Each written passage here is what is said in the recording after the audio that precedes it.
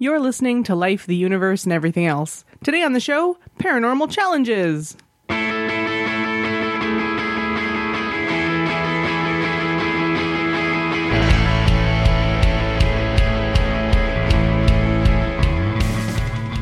Life, the Universe, and Everything Else explores the intersection of science and society. If you have questions or comments about the show, or you'd like to suggest a topic, you can find us on Twitter or Facebook, or send us an email at lueepodcast@winnipegskeptics.com. Show notes and references can be found at lueepodcast.com.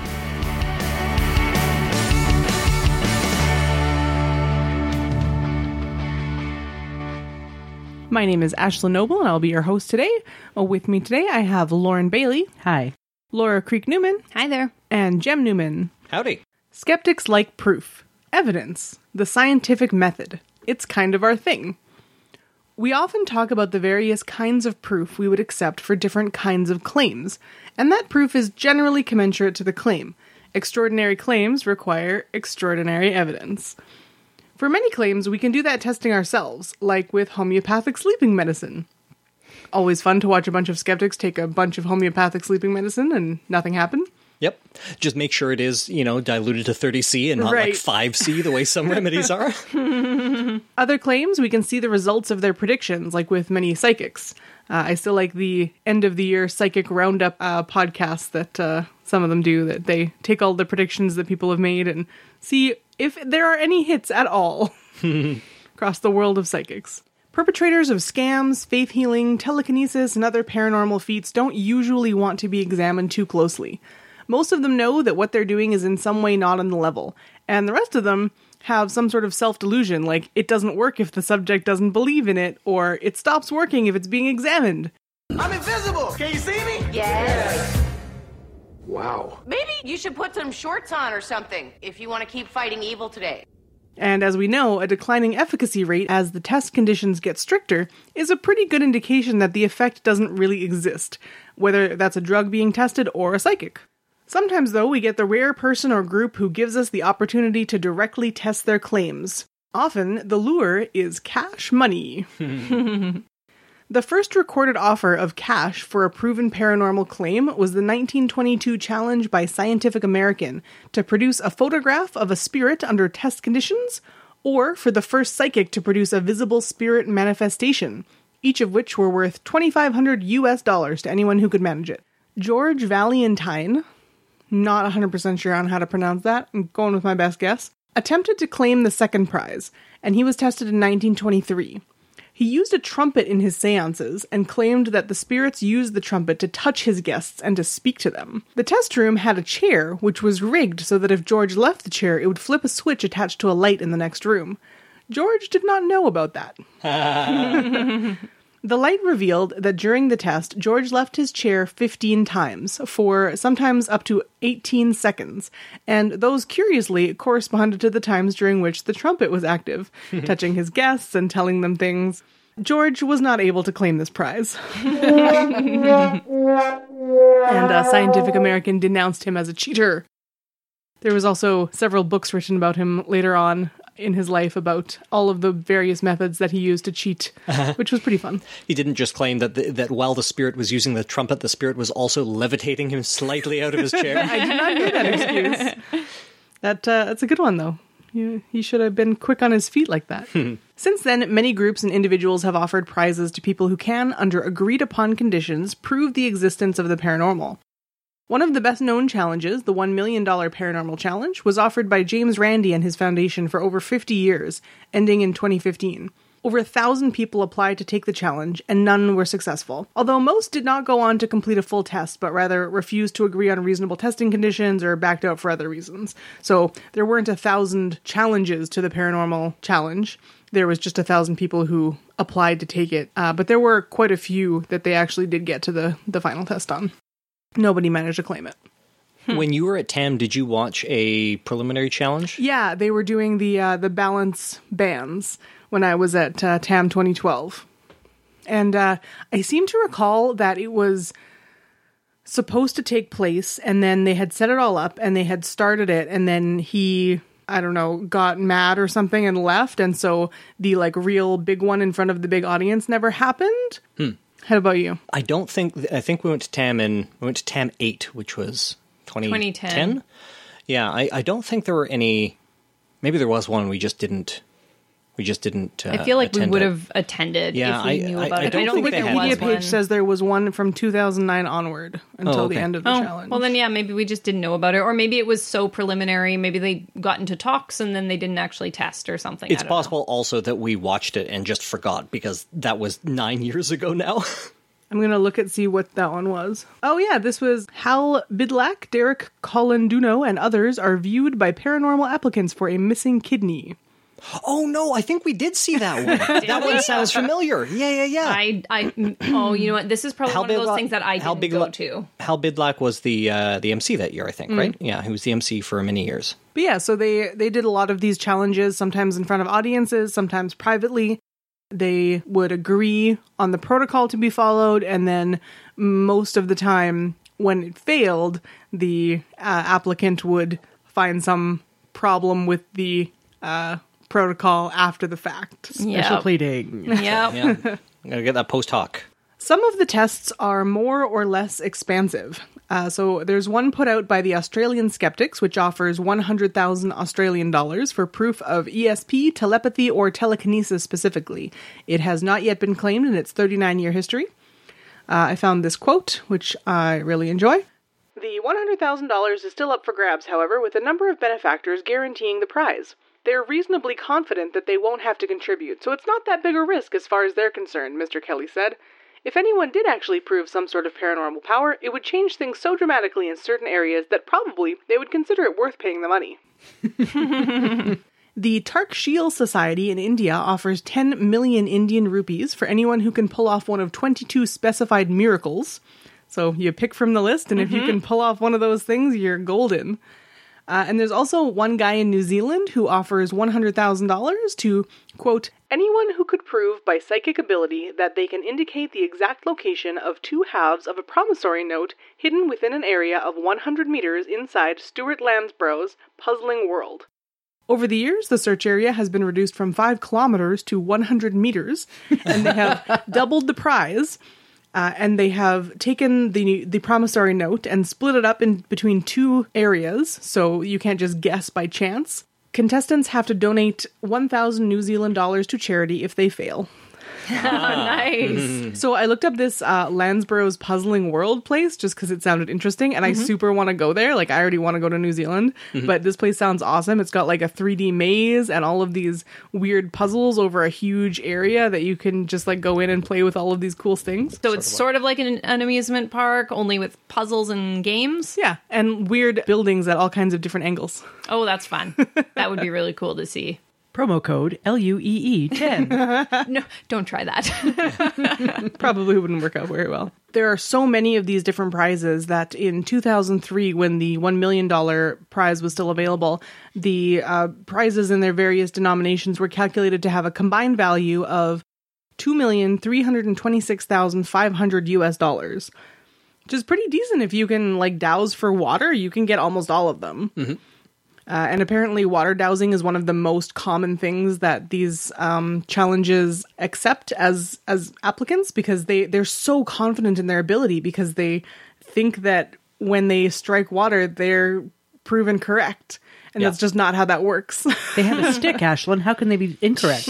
Well, they fail to test all of the ways in which they can fail. There's a lot of confirmation bias that goes in, and then you got the idiomotor effect, which is just like a cool thing that convinces you that you can do something that you can't. Yeah, and so I think a lot of dowsers are examples of people who genuinely think that their powers are real, and that's why they apply for these challenges and fail so often. So now, because of the James Randi challenge being terminated, the prizes are now only worth $1,024,215 US. Hardly but worth it. But it's still like $1 million, guys. Come on. $500,000 after taxes. Yeah. So the Center for Inquiry has an offshoot organization called the Independent Investigations Group, which I personally think has probably the best reach now that the $1 Million Challenge is defunct. So they offer a $100,000 prize to anyone who can show, under proper observing conditions, evidence of any paranormal, supernatural, or occult power or event. So that's like pretty big. Like, show me anything that is not part of our world as we know it, and you can have the money. They generally ask the applicant to do a preliminary demonstration of their ability, which, if they're successful, they'll go on to design and agree upon really extensive testing methods. And this organization thinks that it's really important to get the buy-in of the testee, which I think is really important. That's something that that Randy did as well, right? Right. I feel like this group is even more like they really design it together and make sure that they are super into, like, yes, this is a great test of my power specifically. Which is, of course, not something that they did for that original one with George there, because they didn't tell him about the light on the chair. Right, yeah. So one of the people that they tested was Anita Ikonen, who, like the person at TAM, claimed to be able to see inside people's bodies. And so in her preliminary test, she just had to choose correctly which person out of 6 was missing a kidney. And she had 3 tests. So choose the person that doesn't have 2 kidneys. Should be pretty simple if you can see inside people's bodies. She guessed correctly 1 time out of 3. So not great. She failed her preliminary test. Some of the objects they've tested include the infamous power balance bracelet, also like the James Randi test. So these were plastic bracelets with little holograms in them that were supposed to increase your athletic ability. They tested 4 bracelets, 3 of which had the hologram removed, and 1 of which included a piece of Pez candy. The bracelets were taped so the athletes would not know which was which. From Wendy Hughes' report, quote, "The claim was that if the hologram worked, the speed of the participants would increase, and it would show on the graph, but it didn't. Out of 64 heats, 16 participants using 4 bracelets in 4 random heats, the results were almost flat. The main result was that if there was any change, the familiarity with the course caused a slight increased inefficiency. The Pez didn't make a difference either."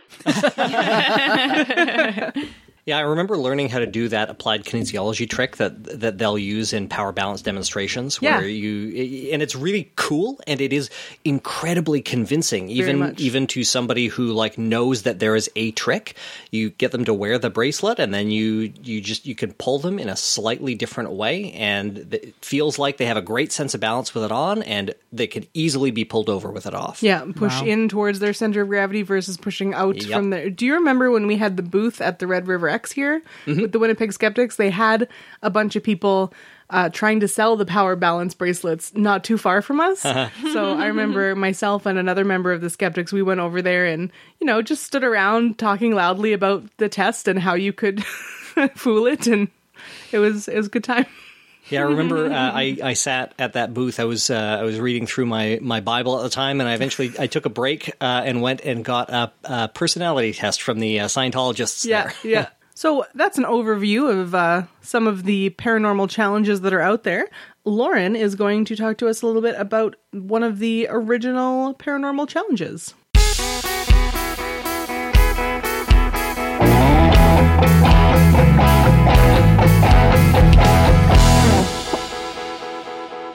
In 1963, 1 year before James Randi issued his more famous challenge that Ashlyn just talked about, Dr. Abraham Kavor, fed up with the godmen, saints, yogis, and siddhas, issued his own challenge.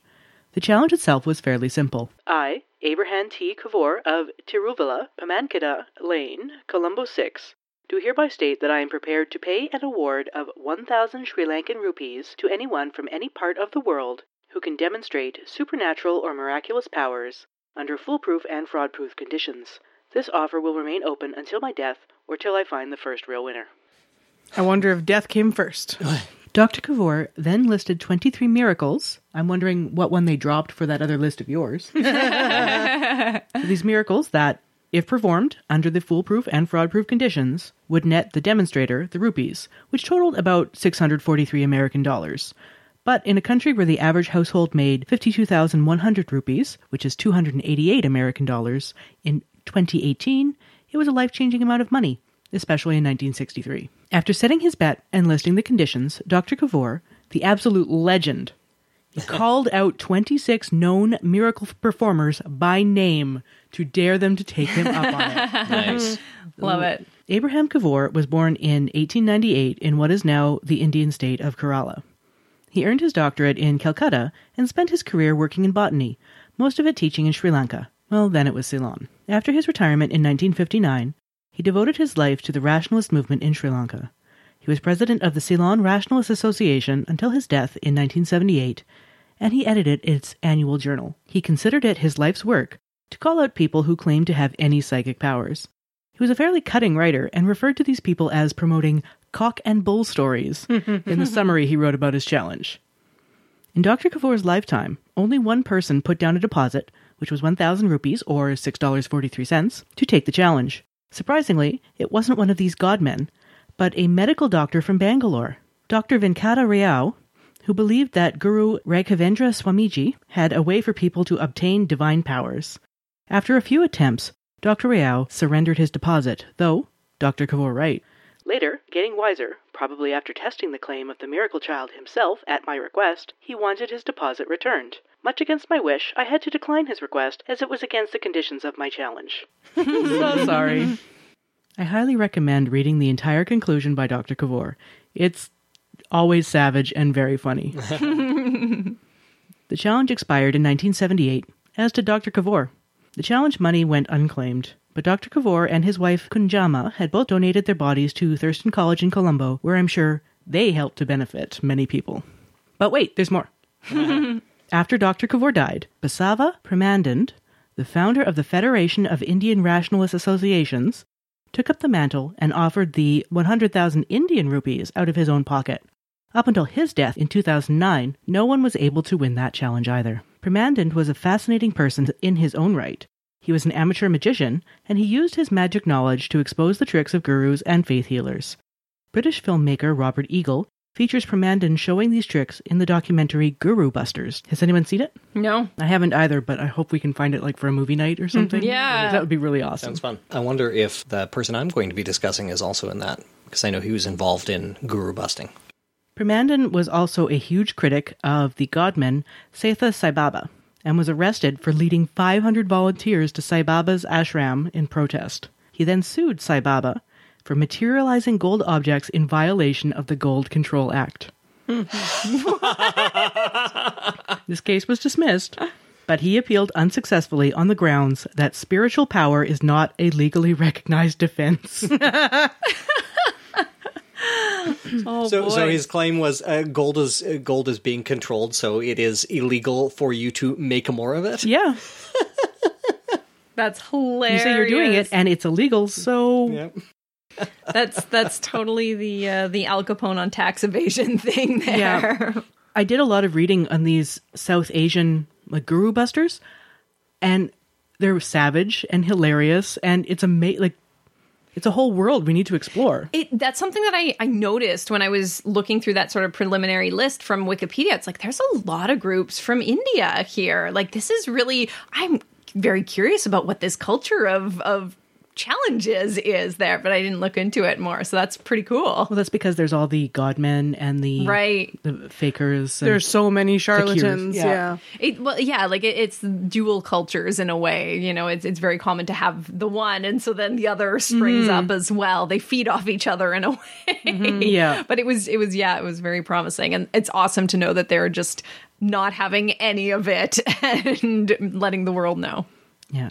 Unfortunately, the fake gurus are pretty savage themselves.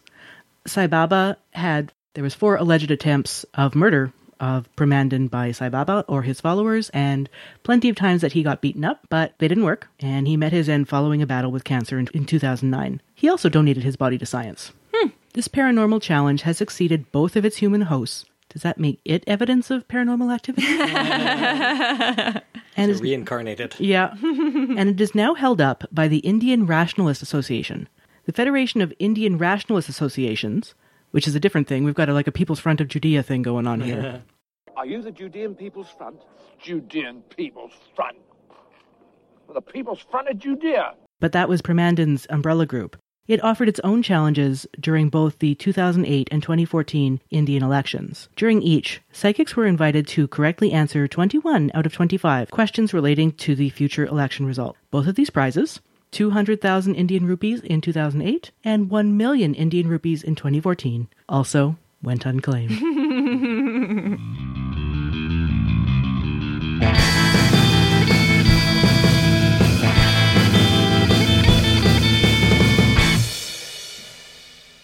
And now Laura is going to tell us about another guru buster? I'd say more of a medium buster. Ooh, all right. Yeah. So have any of you heard of Joseph Dunninger? No, I only, so I kept thinking that the founder of the investigation group that I was talking about sounded similar.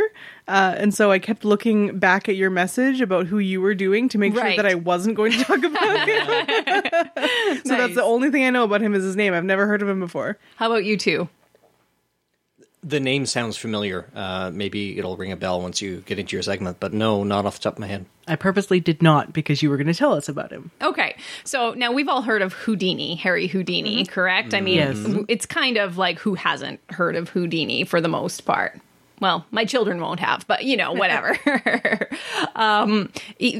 So Dunninger was not quite a contemporary of Houdini, although apparently they had somewhat of a friendship there. He was around and alive at the same time as Houdini, and so Dunninger wasn't exactly a contemporary of Houdini. He was alive and around at the same time as Houdini, and they did have a bit of a friendship, but Dunninger really came to fame after Houdini's death. It was sort of like he picked up where Houdini left off after his untimely, tragic death. I'm surprised I haven't heard of him then. Yeah, so he was actually a pretty big deal in the 40s, 50s, and 60s. He started off as a magician, much like Houdini, doing the typical stage tricks. His show ended up moving into more of a mind-reading type show, and I'm going to come back to this in a moment, so just hold that thought for a moment. Another thing that he had in common with Harry Houdini is that he really didn't like the spiritualism movement, and he was not a fan of mediums and seances. He was convinced that they were frauds and they were bilking people out of money and getting people to put a lot of faith and trust in them when they didn't deserve it. And so much like Houdini, he would hold sort of seance busting parties. And this is where his part of the challenge came in. So he was really, really well off from his stage performances. He was commanding performance fees in the number of $1,000 to $1,500 in the 1930s and 40s. Per performance. That's a lot of money for a performer of this type there. So he was making a lot. So he would put out his own $10,000 challenges. Again, in the 30s and 40s, $10,000, a lot of money, to these mediums to say, if you can prove that you are showing me something that I can't explain in some scientific or physical way and I can't reproduce, I'll give you the money. And he was never able to do it. He apparently also put out a challenge of anybody who can show him an actual ghost, he would give them $10,000. Nice. Just bring me a ghost. Yeah. So It's a go. he was... Now, this man, he was a marketer of himself. Not only was he a performer, but he was a marketer. He was brazen with this. Apparently, in 1929, he went to a medium's show and he ran up on stage and challenged him and offered him $21,000 if he could prove that what he was doing was real. Like he had to, I believe, read or predict what was on a card in his pocket, and the medium just refused to do it and threw him out of the show. But that was sort of that brazenness of this guy. And this is just how he operated with these types of things. He was a prolific author, although of course there were ghost authors involved with this. Ghost, pun unintended, but we'll take it. And he had many books written about the tricks that mediums would do. And he would show how they were done. So he, similar to the test that you were talking about, Ashlyn, with the light attached to the chair from the medium that got up, he would sort of recreate these types of seance experiences and explain how these phenomena were happening.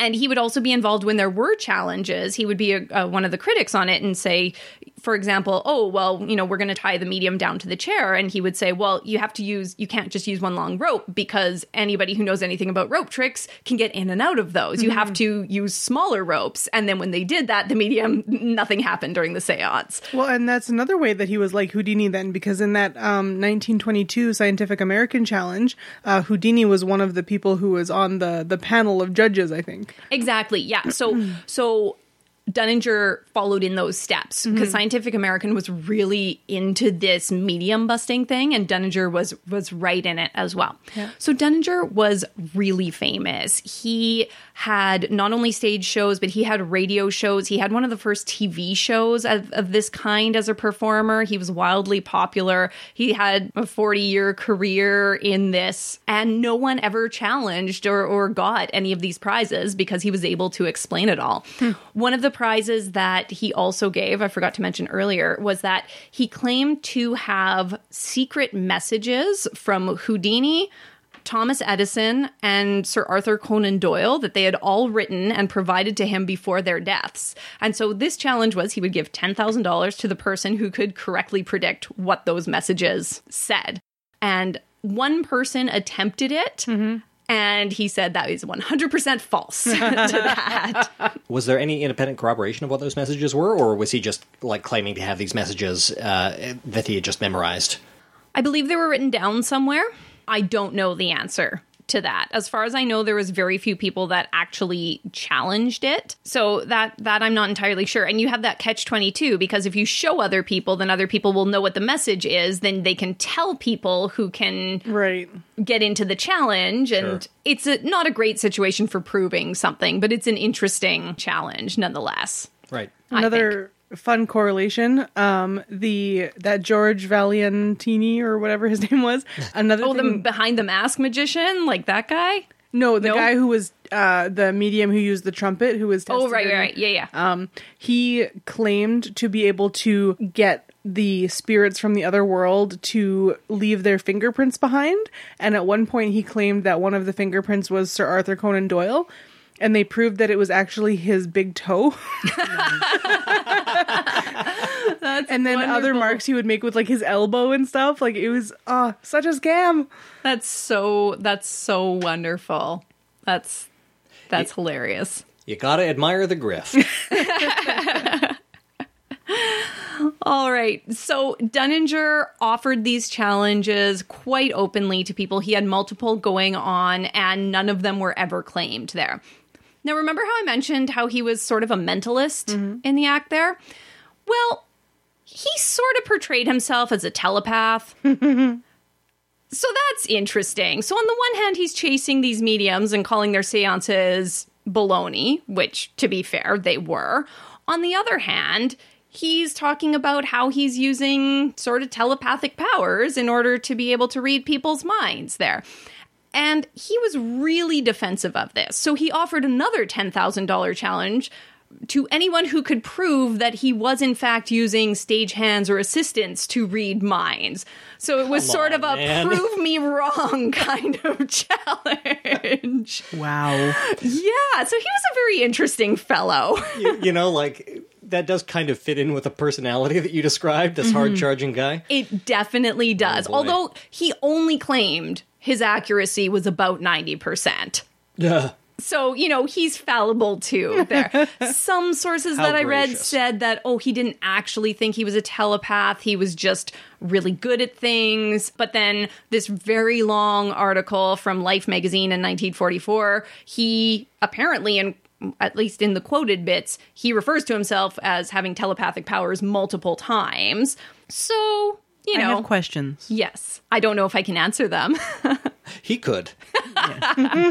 Yeah, that's basically who my questions were directed at. Yeah. Okay, Laura, don't worry. Yeah, sorry, Lauren. Yeah. So some of his critics, of course, there were critics at the time for him, and they mentioned that most likely he was a good magician and carried those sleight of hand or those suggestive reasoning type skills with him, and he was very observant and very quick with these types of things. And so he would both know how to get people to start thinking certain things and then be able to pick up on their little cues and that as well during his stage shows. So now, standard mentalist tricks. yeah, standard mentalist tricks.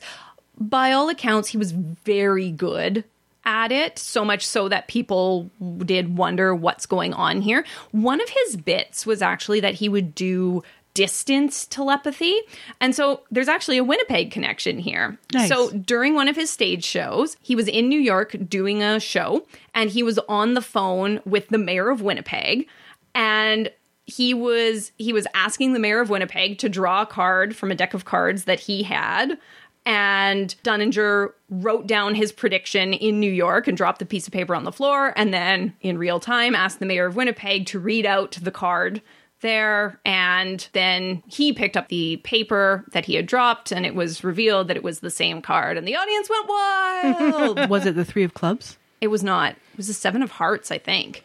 Was it actually the mayor of Winnipeg, or was it somebody in the other room? Well, this is the thing. When you do this distance stuff, how do we video know conferencing? how? Yes, they didn't have video conferencing, and how do we know that they didn't have a phone call a week ahead of time saying, "Hey, say the 7 of clubs, right, or the 7 of hearts, or whatever it is."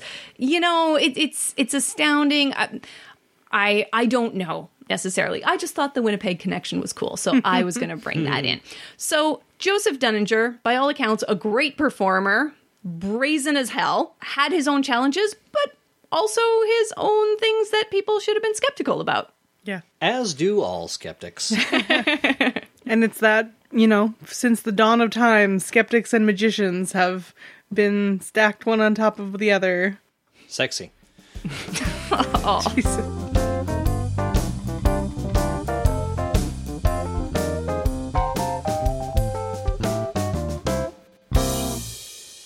And now Jem with a tale of murder and magic.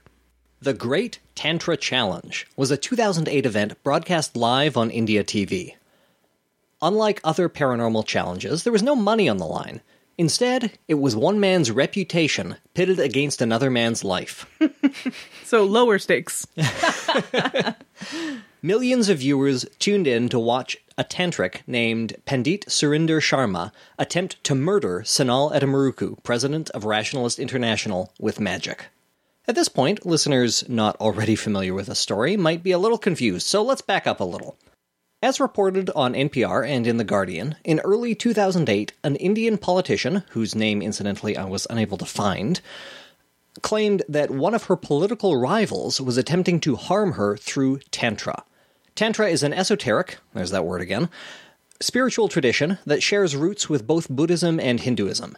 Devotees of Tantra sometimes claim that it gives them access to supernatural abilities, so-called black magic. Sanal Edamaruku was invited to be a guest on a program on India TV called Tantric Power vs. Science, alongside Pandit Surinder Sharma, a tantric guru. On air, Edamaruku expressed skepticism that tantric magic could actually pose any danger to the politician, and Sharma replied that his study of Tantra did indeed give him supernatural abilities, including the power to kill a man in a matter of minutes. Edamaruku responded with a laugh, saying, "All right, prove it. Kill me right now." The way Edamaruku tells it, Sharma was caught between a rock and a hard place. He must have known that he couldn't kill Edamaruku, but he also knew that if he backed down, then his reputation would take a big hit, and he might lose some of the high-profile clients who paid him for his supernatural assistance. So, Sharma began to chant. I'll quote Sanal Edamaruku's piece in The Guardian here. After several rounds of chanting failed to knock me out, he tried the whole arsenal of his tantric gimmickry on me, obviously without any result either. I was just laughing. In his embarrassment, he proposed that I was protected by a supreme god whom I served. Never mind that I'm an atheist. Finally, he resorted to foul play, pressing his thumbs against my temples hard enough to kill me the conventional way, but was cautioned by the umpiring anchor. With no way to escape, he upped the stakes and agreed to perform the ultimate destruction ceremony that would kill me dead sure. The program was coming to a close, but with Sharma still chanting, India TV threw up a breaking news chyron and rolled right over the next scheduled program. Eventually they broke, but both participants reconvened for another breaking news special that evening. Edamaruku describes the scene, quote, "Me sitting on the tantric altar, Blazing flames, white smoke, voodoo doll, peacock feather, mustard seed, and all that. The master, besmirched with ashes from the cemetery ground, and after the prescribed ritual consumption of sex, meat, and alcohol, at his tantric best, was assisted by a chorus of vigorous mantra chanters. I was laughing throughout, not just because it was a scene of superb absurdity, but mainly because I felt that so many people out there in front of their screens urgently needed a signal from me that there was nothing to be worried about. In fact, I laughed the tantric out of power.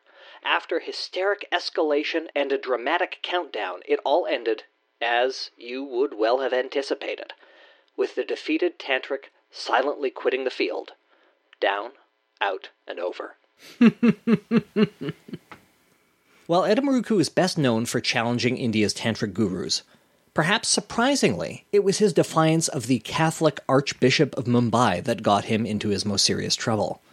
In 2012, Edamaruku traveled to Our Lady of Velankani Church in Mumbai to investigate a crucifix that reportedly dripped water from its feet. You folks remember this? Mm-hmm. While the Catholic Church never officially recognized this as a miracle, parishioners were apparently collecting the droplets as holy water, some even going so far as to consume it. That is the upsetting part in this, once you figure it out. Noting that the wall was wet, Edamaruku surmised that the drip was being fed by capillary action. He quickly located the source of the moisture, a clogged drain fed by a toilet in a nearby room. So upsetting. Following the revelation, the Catholic Secular Forum, an ironic name, filed a complaint of blasphemy against Edamaruku under the Indian Penal Code, much of which was inherited from colonial rule. If found guilty under Section 295A, Edamaruku could face a steep fine and up to 3 years in prison. The Archbishop of Mumbai graciously offered to drop the charges if only Edamaruku would apologize to the church, but Edamaruku refused and emigrated to Finland to avoid prosecution. Following the murder of fellow skeptical campaigner Narendra Dabokar in 2013, Edamaruku has expressed doubts that he will ever return to India. Yeah, no kidding. Yeah, it's a pretty crappy way to be paid back for all of his good work. Yep. Be exiled from your country forever. Mm-hmm. Well, I'm ending my segment on a downer as always. Yeah, somehow I thought that this was going to end on an up note, since I know that nobody died in this challenge. Except I ended it with somebody dying anyway. And I even said on the way here, like, oh, it's going to be this in this order. And Dave was like, you're going to let Jen end it? It's okay. It's a good story.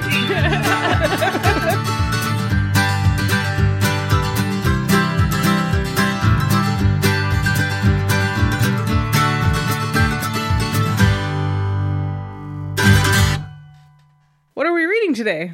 So, as always, we like to end the show with a discussion of what we've been enjoying lately. I've got a couple things to mention. Does anyone else want to go first? I've been reading the Reconciliation Manifesto. It's hard to read and has been really ramming home the point of let's just give back the land that we stole. Mm-hmm. And, but I don't know if enjoy is the right word, but it's a good book. And people should read it.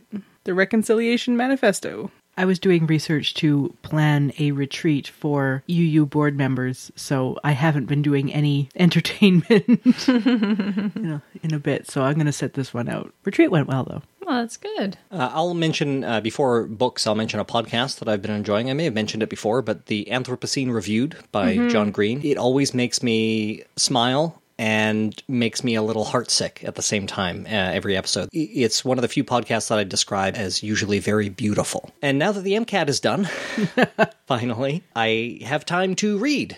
And I've been on a bit of a fascism kick lately. Maybe I should have phrased that better. Not the best way to say that. Don't worry, I'm still the quasi-anarcho-socialist you've all come to know and tolerate. But I finally got around to reading Umberto Eco's classic essay, Fascism. Oh, goodness. Eco grew up under Mussolini, the Hydrox to Hitler's Oreo, and that gave... Wow, well done. And that gave him a particular insight into the characteristics of fascist movements. So I'd recommend that essay. It's, 15 pages or so. I followed that up with Robert Evans' audiobook, The War on Everyone, which explores the history of fascist terrorism in the United States. It's crowdfunded, so it's free and it's available online, and it's both short and excellent. A couple of audio hiccups notwithstanding, that's something we here at LUEE can't get too judgy about. Of course, I'll put a link to all those in the show notes. I haven't been doing a ton of reading either. I'm reading a cheesy book that is all about ridiculous things, but I'm enjoying it because it's just fun and not work related. So that's really fun. Yeah, but I'm also reading a lot of work related stuff, which is very interesting, and I appreciate that. So there's been some cool stuff there. And I think I've mentioned it before. I'm sure I have, but Gastropod remains an amazing podcast. If you have not listened to Gastropod, you must go listen to Gastropod. It is incredible. I have tiny little quibbles with a couple of things in there, but by and large, they're pretty amazing. Yeah, I just listened to their show on CRISPR and yogurt, or yogurt, as they say. Yeah, that was awesome. That was really good. So yeah, my couple little quibbles with them is that they do tend to push organic a little bit. Well, they both studied under Michael Pollan, so they've got that Pollan-esque kind of real food, hoity-toity, whatever, that I don't love. The kind of butter is better mentality. That's exactly it. Exactly it. But they've got a lot of really awesome stuff. And you so don't mind their hoity-toity accents?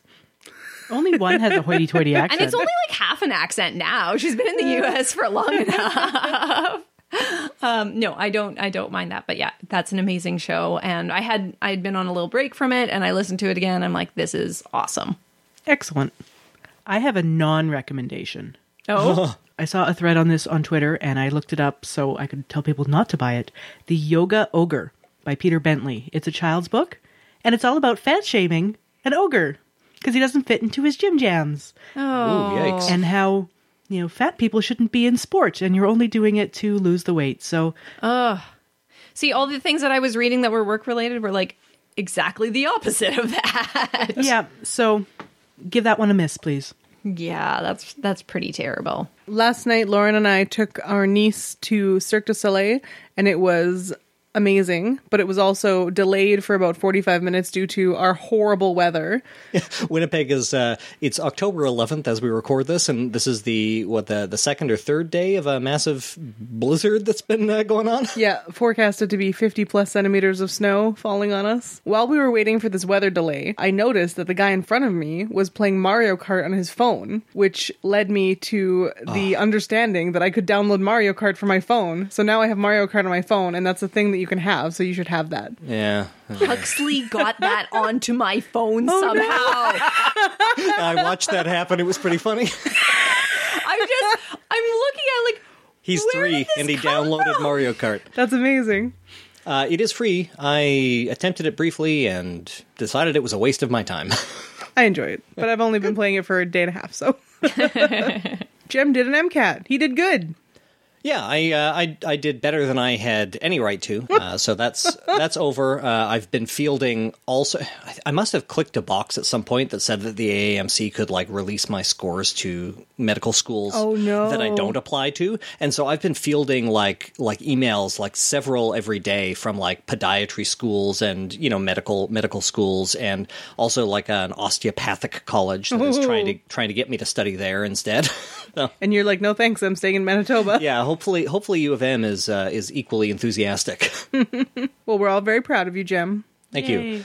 And thank you, listeners. I would love, at this point in the show, to give special thanks to all of the listeners who support the show by donating, either one time or on a monthly basis. This is the part of the show where I'd love to read the names of some of our donors, but so far...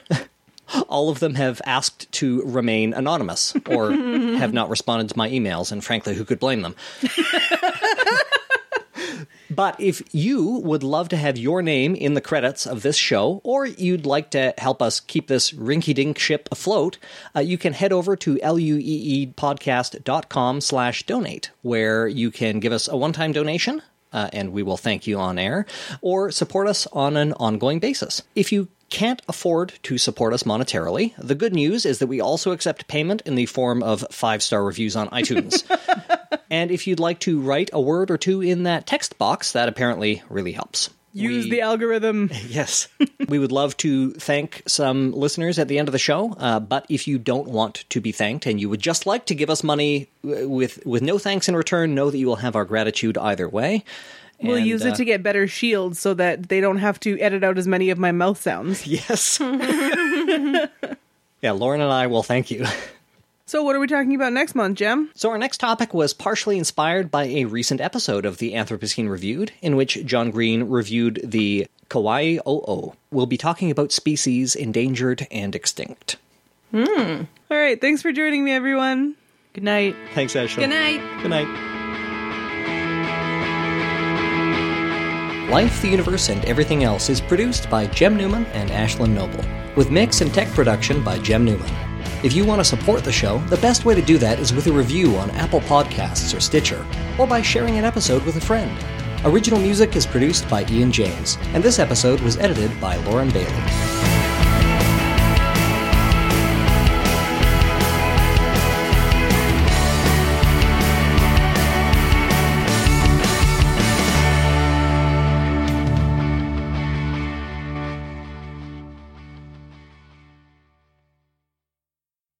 Life.